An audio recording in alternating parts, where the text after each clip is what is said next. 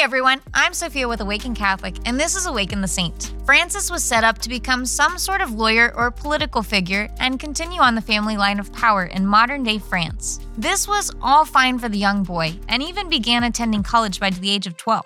Throughout his youth, though, he wrestled with a belief in predestination and thought his soul was bound for hell. It wasn't until he was 20 years old that Francis came to know the true love of God the Father and rededicated his love to the Lord. He was also convinced God was calling him to the priesthood, but knew his father wouldn't allow it. Francis completed his degree in law and theology in 1571 at the age of 24 and was ready to begin the life his father wanted for him. Francis became a synod advocate, but still felt restless in his life. While riding out one day, he was thrown from his horse 3 times, and each time he fell, his swords would also tumble out, falling into the shape of a cross with its scabbard. He knew it was time to stop running. As expected, his father was furious. Francis was throwing away a career and an arranged marriage for the priesthood, but Francis knew it was time to drop everything to follow God. His parents eventually came to accept his calling after he exhibited his gentle and joy-filled lifestyle.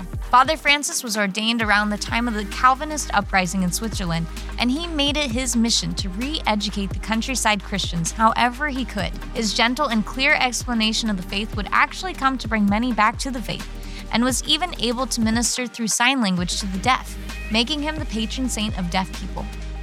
Eventually, he became Bishop of Geneva, where he would remain until his death in 1622. But before that, he met and befriended a very important saint in his journey, Jeanne de Chantal. With her help, they developed the Order of the Visitation through corresponding letters that still survive to this day. While founding the order, Bishop Francis began to feel the weight of his ministry. He became the spiritual director for countless people through writing letters, and he was intentional about each word he wrote. The bishop was known for his patience and was noted to have told Jeanne in one of his letters, "I have more than 50 letters to answer. If I tried to hurry over it all, I would be lost. So I intend neither to hurry nor worry. This evening I shall answer as many as I can, and tomorrow I shall do the same, and so I shall go on until I have finished." His teaching that all Christians are called to sainthood, and not just the clergy or those in religious life, was the foundation for the Second Vatican Council's universal call to sainthood. It was because of the gentle but caring doctrine of the Church that we've come to recognize all types of saints in the Church, both religious and lay Christians alike. You and I are both called into this mission,